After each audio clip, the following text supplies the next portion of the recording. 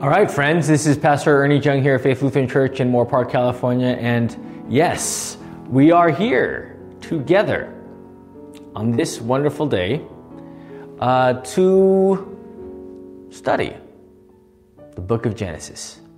So come join me, grab your cup of coffee, grab your water, grab your soda, whatever, Bible, food, whatever that may be, and come join me as we go through Genesis chapter 2, verses 4 to 17, a great text about good morning or good evening, Matt. Thank you for joining me today. Today we are going through our study of life, right? God breathing life into man and the implications of that as we live daily in His care. So why don't we begin with a word of prayer. Lord God, Redeemer, King, blessed Savior, Lord, we pray this day that you may guide us always in your word, that you breathe life into us, leading us by your Holy Spirit and giving us eternal life in your name. Bless us in this word, for we know that all things come from you, O Lord, that you continue to lead and provide for us by your gracious and bountiful hand. Lord, for all these things we are thankful. We pray this in the name of the Father, and of the Son, and of the Holy Spirit. Amen. Amen. All right. So, what is going on today, folks? Let's see. I'm glad you're with me, and I'm glad you are doing well this day, or Lord willing, I pray that you are doing well this day. But let's study. Let's get into this. Study is good. All right, Genesis 2, 4 to 17. What is happening here?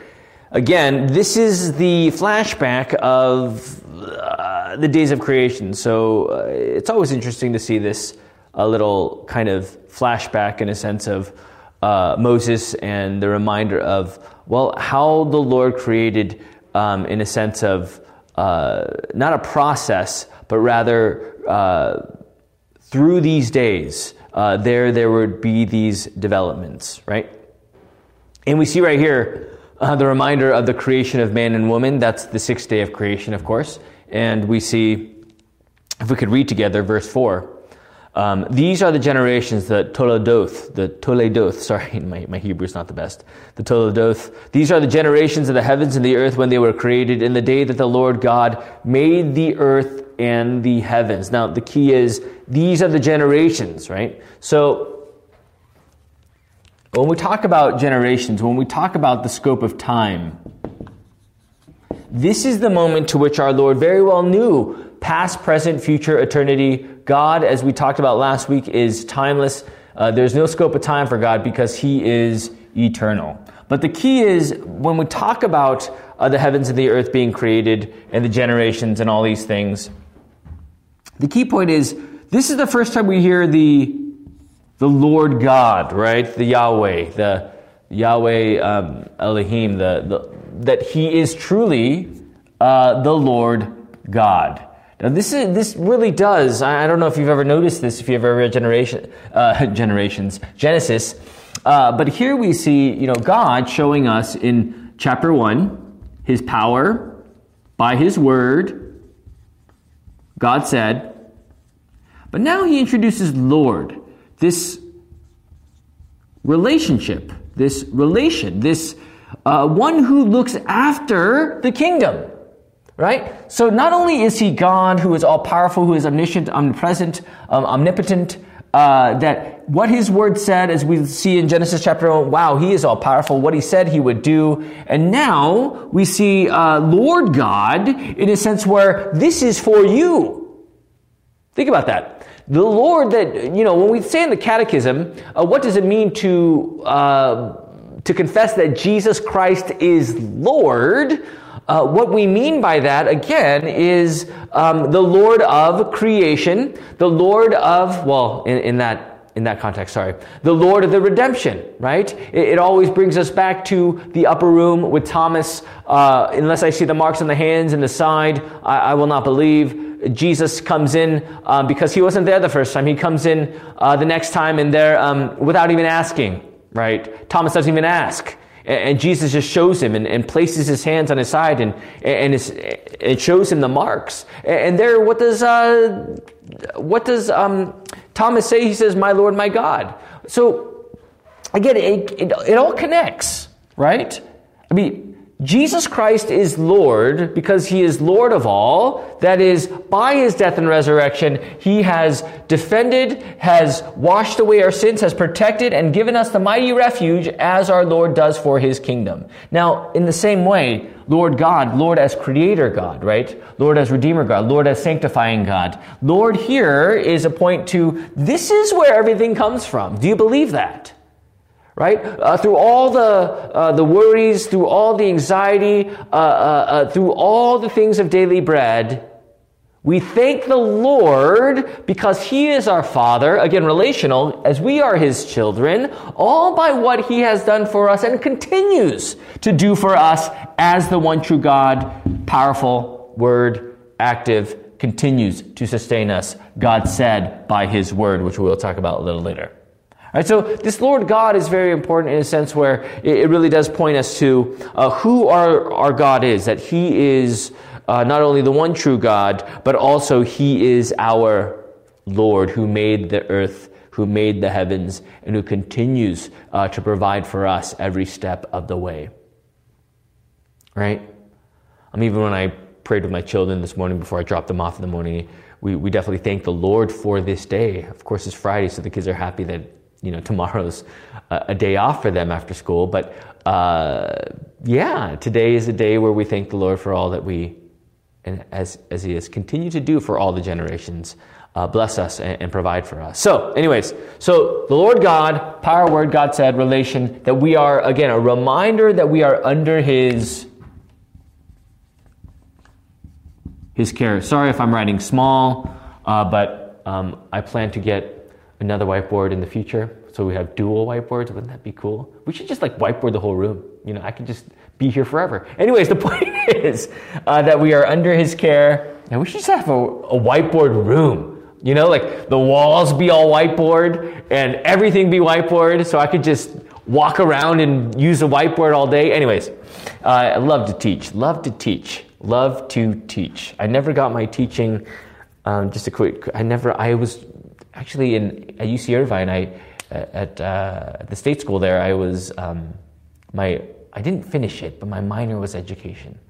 That's what I would be doing if I wasn't probably being a pastor. Would be a teacher. That was kind of my one of my aspirations in life, to be I think an elementary school teacher. Oh wow, right? Anyways, sorry. Verse 5-6, right here. When no bush of the field was yet in the land, and no small plant of the field had yet sprung up. For the Lord God, again, Lord God, remember, this is again a reminder of who our Father is, as the Lord of creation for us, has not caused it to rain on the land. And there was no man to work the ground, and a mist was going up from the land and was watering the whole face of the ground. All right? So there was no rain. There was this water that came from the land, kind of like it's hard to explain, like a mist, I guess you'd call it like a dew, I guess you'd call it. But it is this moisture that would definitely keep the land from going dry, from being droughted, and there the Lord would provide this very mist. Now, the first recognition of rain is, where do you think, you guys? What do you think? It's probably a good hint would be Noah, right? Noah and the flood, right? Rain, flood, and that's the first mention of rain. But until then, we see this mist, this dew that would naturally moisturize the soil, right? Okay, so continue on here, verse 7. Then the Lord God again, otra vez, una vez más, right? The Lord God, the Lord God formed the man of dust from the ground and breathed into his nostrils the breath of life, and the man became a living creature. Now, I'm going to read a lot of Luther today because course. He's Luther, right? And he's got some good stuff to say. And here we see, again, the Lord God, again, formed man. Who formed you? Generations. He knows the blueprint of all the world. He knows what is to happen yesterday, today, tomorrow, and forever. He formed man out of dust. What do we see on Ash Wednesday? 3:19. You are dust, and to dust you shall return. Right? And this is after the fall, the consequence of their sin. Surely you will die if you eat from the tree, which we'll talk about later. But here we see the Lord God again. He is the author of life. He is the author and perfecter of our faith. Hebrews 12:2. And God formed man out of dust and did what? He breathed life, right? He breathed into his nostrils the breath of life and now became a living creature. Right, so physical, but also spiritual. And then when we talk about breathing life, how does he breathe life? By his very word, right? He breathes life into the nostrils, forming out of dust, the man breathing life into his very being by the very word. 2 Timothy 3:16 says, all scripture is God-breathed. Right? Again, it's the word that gives life, not only physically, but also spiritually. Luther says right here,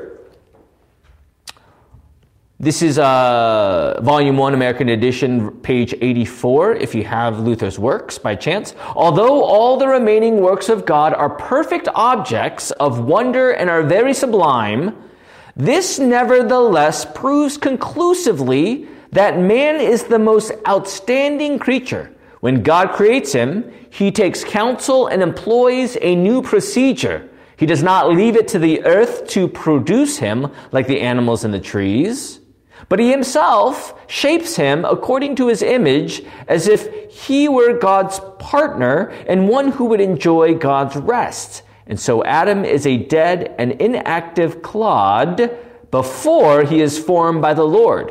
God takes that clod and form from it a most beautiful creature which has shared in immortality. So what God made was in his own image. And there in his own image, he breathed life into them and gave them, as a result, immortality. Why don't we turn to 1 Corinthians 15, 44.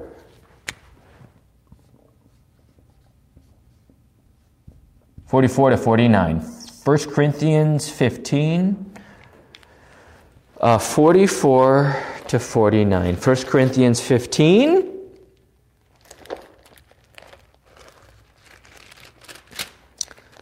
(44 to 49). Once again, 1 Corinthians 15, 44 to 49. And it reads, follow along.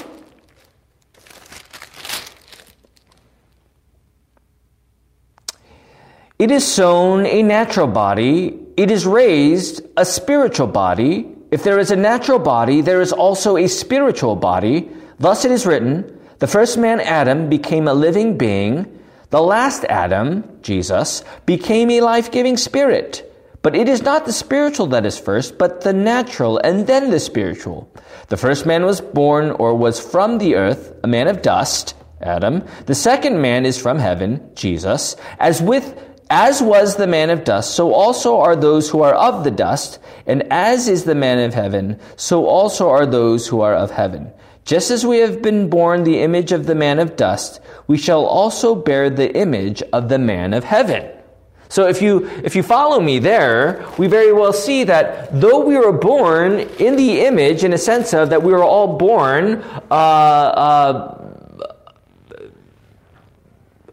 as we are formed by God, by his very word, we also very well know that it's by the word made flesh where there we are also restored, and that we are formed in a sense of by his redemption given this gift of eternal life. Right? That this word is breathed in us, right? From natural to spiritual, from our physical being to our spiritual, to our faith, to our life in him, to our belief that Jesus is the Christ, the Son of the living God. This is what God does by breathing life into us in these ways of natural to the spiritual. All right. Okay. As we continue on here, follow me here.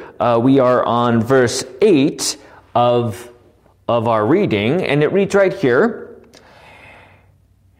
"And the Lord God planted a garden in Eden in the east, and there he put the man whom he had formed." Eden. Planted a garden. Eden means delight, or paradise.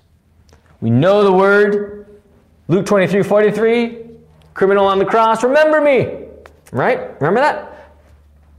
And he says, today you will be with me in paradise. And when we talk about paradise and delight, this is a place of perfection, a place that God gives to Adam for his working and tilling, as we'll talk about later. But this is a perfect place. This is where Adam has all dominion, where he would have all the things that he would need to live immortally. We talked about that earlier. And we know what happens, Genesis 3, but yet at the same time, it shows us clearly the grace of our Lord as he is hanging upon the cross, bloodied, shattered, whipped, scolded, ridiculed, but yet in that very moment of seeming defeat, he says to the thief, today you will be with me in paradise.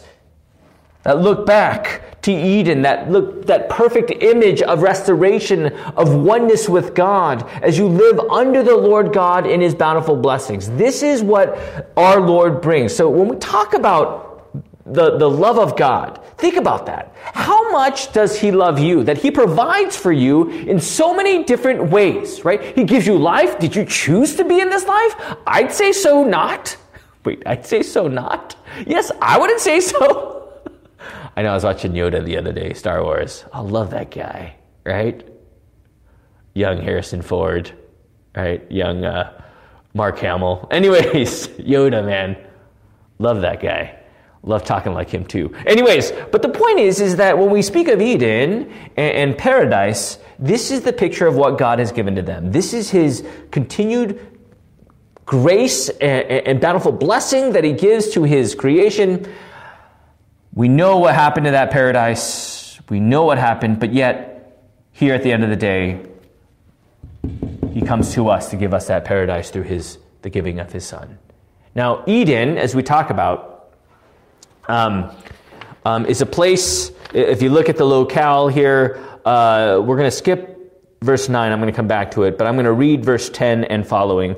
A river flowed out of Eden to water the garden, and there it divided and became 4 rivers. The name of the first is the Pishon. It is one that followed around the whole land of Havilah, where there is gold.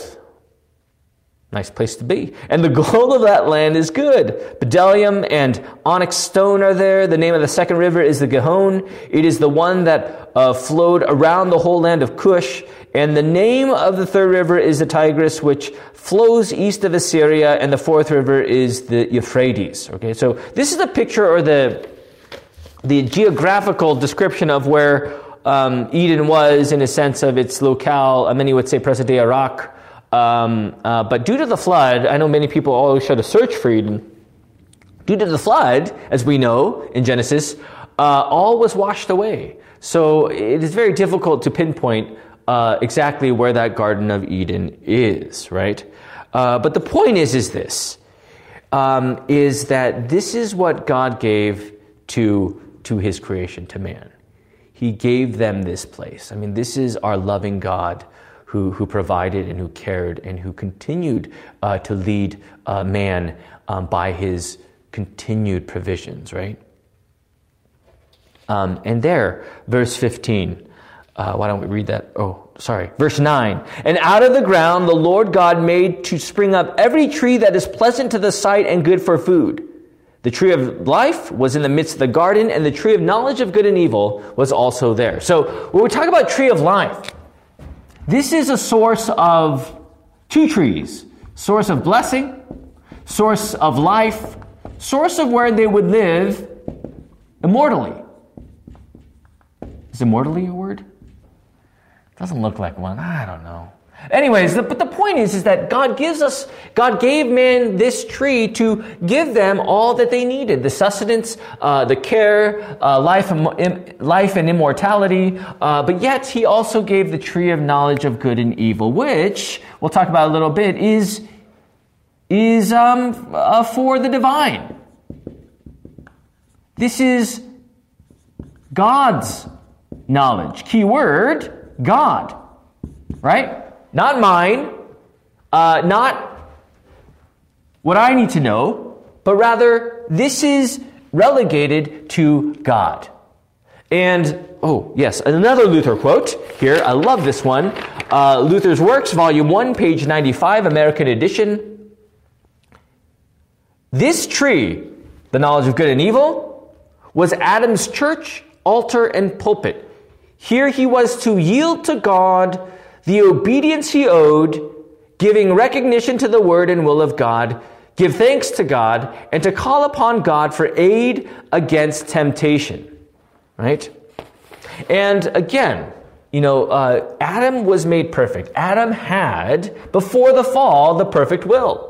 In a sense where he had the free will, not the perfect will, but in a sense, the free will, right? He had the free will to do as God commanded him. Now, the tree of knowledge of good and evil is a place, as we just read that quote there, a place where we worship God, where we give recognition to the word and will of God, where there we live under the divine, under our Lord God,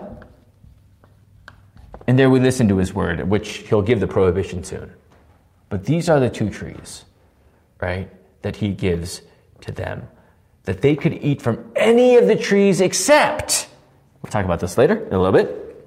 Well, anyways, so the tree served as a true test of obedience, right? That here we see the two trees that he placed in the garden. And there they were to, I guess we'll read 16 and 17 as well. Why don't we read that together? It says, and the Lord God commanded the man, saying, you may surely eat of every tree of the garden, but of the tree of the knowledge of good and evil you shall not eat, for in that day you eat of it, you shall surely die. All right? So God gives Adam this command. Eat of every tree, but also in that command the prohibition, but not of the tree of good and evil. Right? This is the great temptation that Adam and Eve would face in the garden. Right? That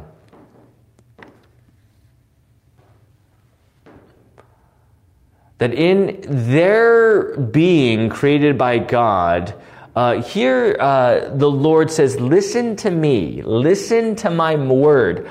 I am the Lord your God, the maker of the heavens and the earth, Psalm 121. And there we very well know, listen to me, listen to my word, because I created you. I breathed life into you. And there, you are not God. You are under the one true God. You are under the Lord God and his care, right? So follow my word. All right, this is really a good test for Adam and Eve, for humanity, for man, as soon enough they would face the serpent, the Satan in the garden, and there we very well know what happens. But when we talk about this whole pattern or this whole rhythm. The tree of life, God provides all for this life in body and soul.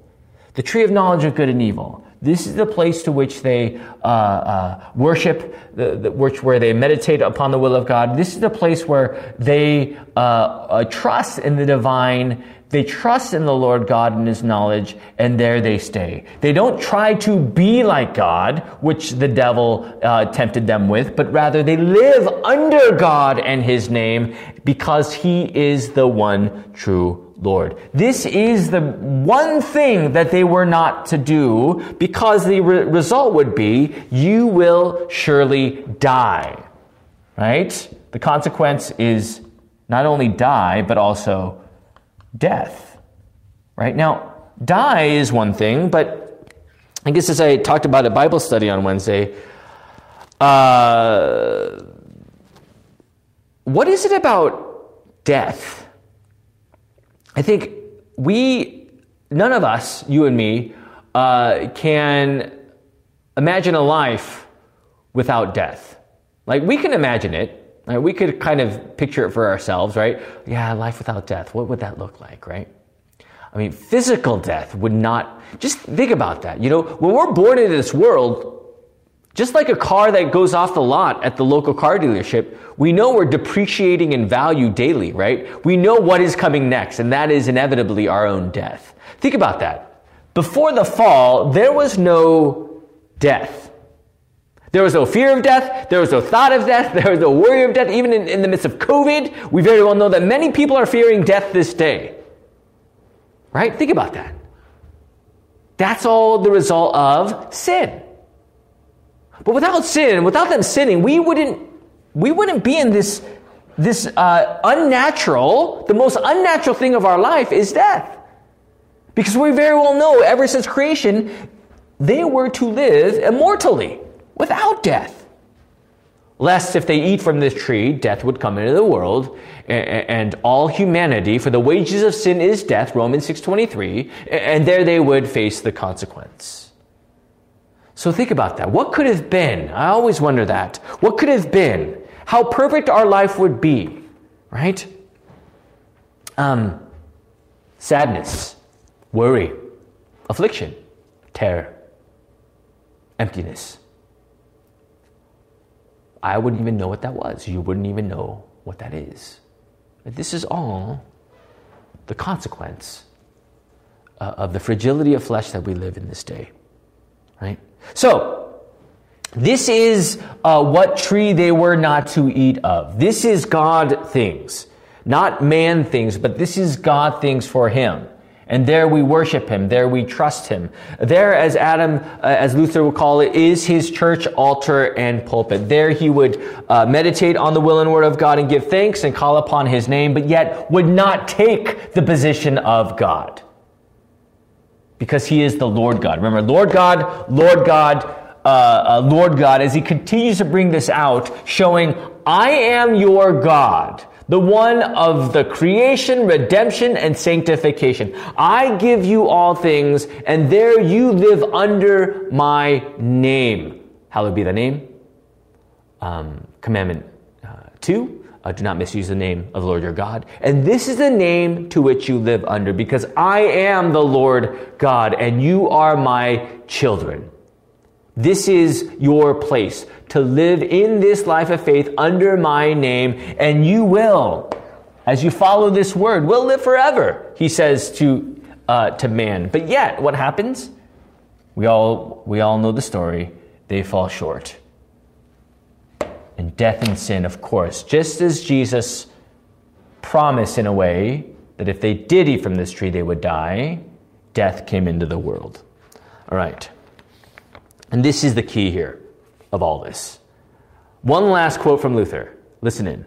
But original sin really means that human nature has completely fallen, that the intellect has become darkened, so that we no longer know God and His will and no longer perceive the works of God, that the will is extraordinarily depraved, so that we do not trust the mercy of God and do not fear God, but are unconcerned, disregard the word and will of God, and follow the desire and the impulses of the flesh.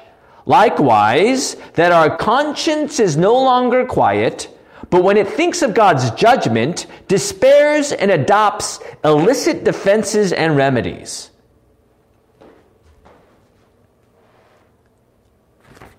See, this is the death knell that has come into the world. Luther shows us the extraordinary depravity of man.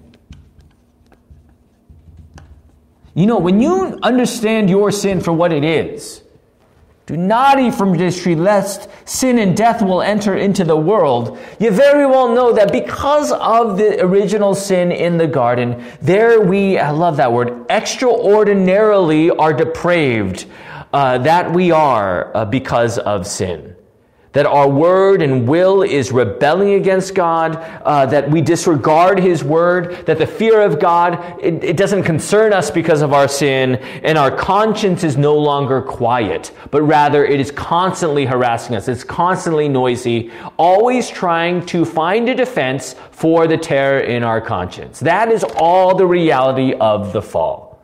See, the importance of understanding original sin is this, is that when we speak of sin, it's not just something that we can handle ourselves, but rather in this prohibition, in this consequence of what they were to do, if they were to do, they would fall into death. It really brought the separation from God, all due to their sin. And because of it, this is how we were all born into sin. You know, this is the tragedy. But yet even in the midst of tragedy, I wanted to close with this, is we see God's grace and mercy continuing to abound. See, the key is, this is the Lord your God. We all fall short, right? We all fall short to the glory of God because of our sin. But yet in His creation, He provides in their being, even in their fall. What does He say in the Proto-Evangelion 3:15 of Genesis? He says, from the offspring of a woman.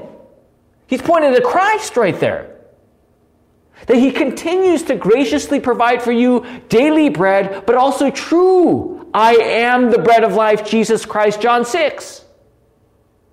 The Lord God is the key point of all this. Who is the Lord your God? What does He do for you? And this is everything. Even in the midst of death to which they and we deserve eternally condemnation, that is our lot. But yet our grace of our Lord sends us the one who says, today you will be with me in paradise. Boom, back to that perfect reconciliation, that perfect restored image and promise of Jesus Christ. The key is paradise and delight, and that is what Jesus brings, namely the forgiveness of your sins as your name is written in the book of life. This is who your Lord God is. See, that's the thing. When we start to play Lord God, you and me both, this paradise is not on the table, right? I mean, this paradise is not what is set on in our sinful nature. We want to take control. We want what's best for us. The fear of God we are unconcerned with. The regard and will to the word of God we are unconcerned with. You know, even with our conscience, right? As terrified as it may be at times, if it's not as we are Lord God, we think that we have to deal with that ourselves, that we need to bring some sort of justification, some sort of evidence and declaration that we are innocent and that we are good with God and therefore we have peace with Him. No, right? It's not by our works, but it's by the true Lord God. This is the dynamic that we see with Satan, who continues to twist what Lord God truly means. Thomas is a reminder of that. We are our own reminder of that, because at the end of the day, when we say Lord God, this is from above, Nicodemus, John chapter 3, and we very well know that because of who He is shown to us in Genesis 2, 4-17, and Genesis 3, the first gospel. Why am I yelling, by the way? I'm like here all by myself. Anyways, I am with you guys, of course, right? But It reminds us of God's continued grace, mercy, compassion. Because this is who your Lord is. He destroys the devil's work. He sheds his blood. He gives you the resurrection because of what he has done for you first in his own resurrection 3 days later. See, this is who your Lord God is. It's not simply he created and they fell, right? I mean, that's definitely a big part of the story, right? But it is the Lord God who continues to control the narrative. He is the storyteller. He is the life giver. He is the one who knows all things, good and evil. He very well knows what is to come because he is the one true God. And there, even in the mess of their sin, original sin that brought the extraordinary depravity to all of humanity, even in me and you, he gives us Jesus. That is the key. The Lord God. What a great and wonderful Lord we have, that I, as a poor, miserable sinner, confess unto you all my sins, right? That I deserve your temporal and eternal punishment, right? But that our Lord gives us the beloved Son, that by his holy, innocent suffering and death, that he would forgive us, the poor, sinful beings. And that is what our Lord does. He gives us Jesus, the Lord God. That's the key. Got it? Got it? Got it? Father, Son, Holy Spirit. That's right. Yup, that is right. The Lord God. Let us pray. Dear Father, we thank you for this day. We thank you for this word. Lord, we know that you are the one who breathes life into man, who forms man, who gives man the continued grace and provisions of daily bread, but also the true bread, Jesus Christ. Lord, we know that we know what we ought to do, but we do the very thing that we hate. That, Lord, we are sinners. But thank you, O Lord, for your paradise, for your words from the cross, for the promise of forgiveness, eternal life, and salvation. Bless us, O Lord, because you are our God, as we live under your name. Continue to protect, guide, lead, and defend us from the evil foe. Lord, for all these things, we are thankful. We pray this in Jesus' name. Amen. All right, friends, thank you for joining me today, and hopefully this went well. Please review it. Go back on our archive here and go back to certain points, and please apply it to your life. What a great study we have. But until next time, please join us 9:30 a.m. Pacific Standard Time for our we're doing a one service this week for our new members, our new member recognition. So one service special time live on YouTube. Our worship will be at 9:30 a.m. on Sunday Pacific Standard Time. So please join us if you don't have a church or if you can't come to church. We're here for you. Please listen in. God be with you all. And until next time, you are forgiven of all of your sins. Yep, that's right. You are forgiven. Adios. Thanks for listening to this Bible study presentation from Faith Lutheran Church in Moore Park, California. For more information, visit us on the web at faithmorepark.com.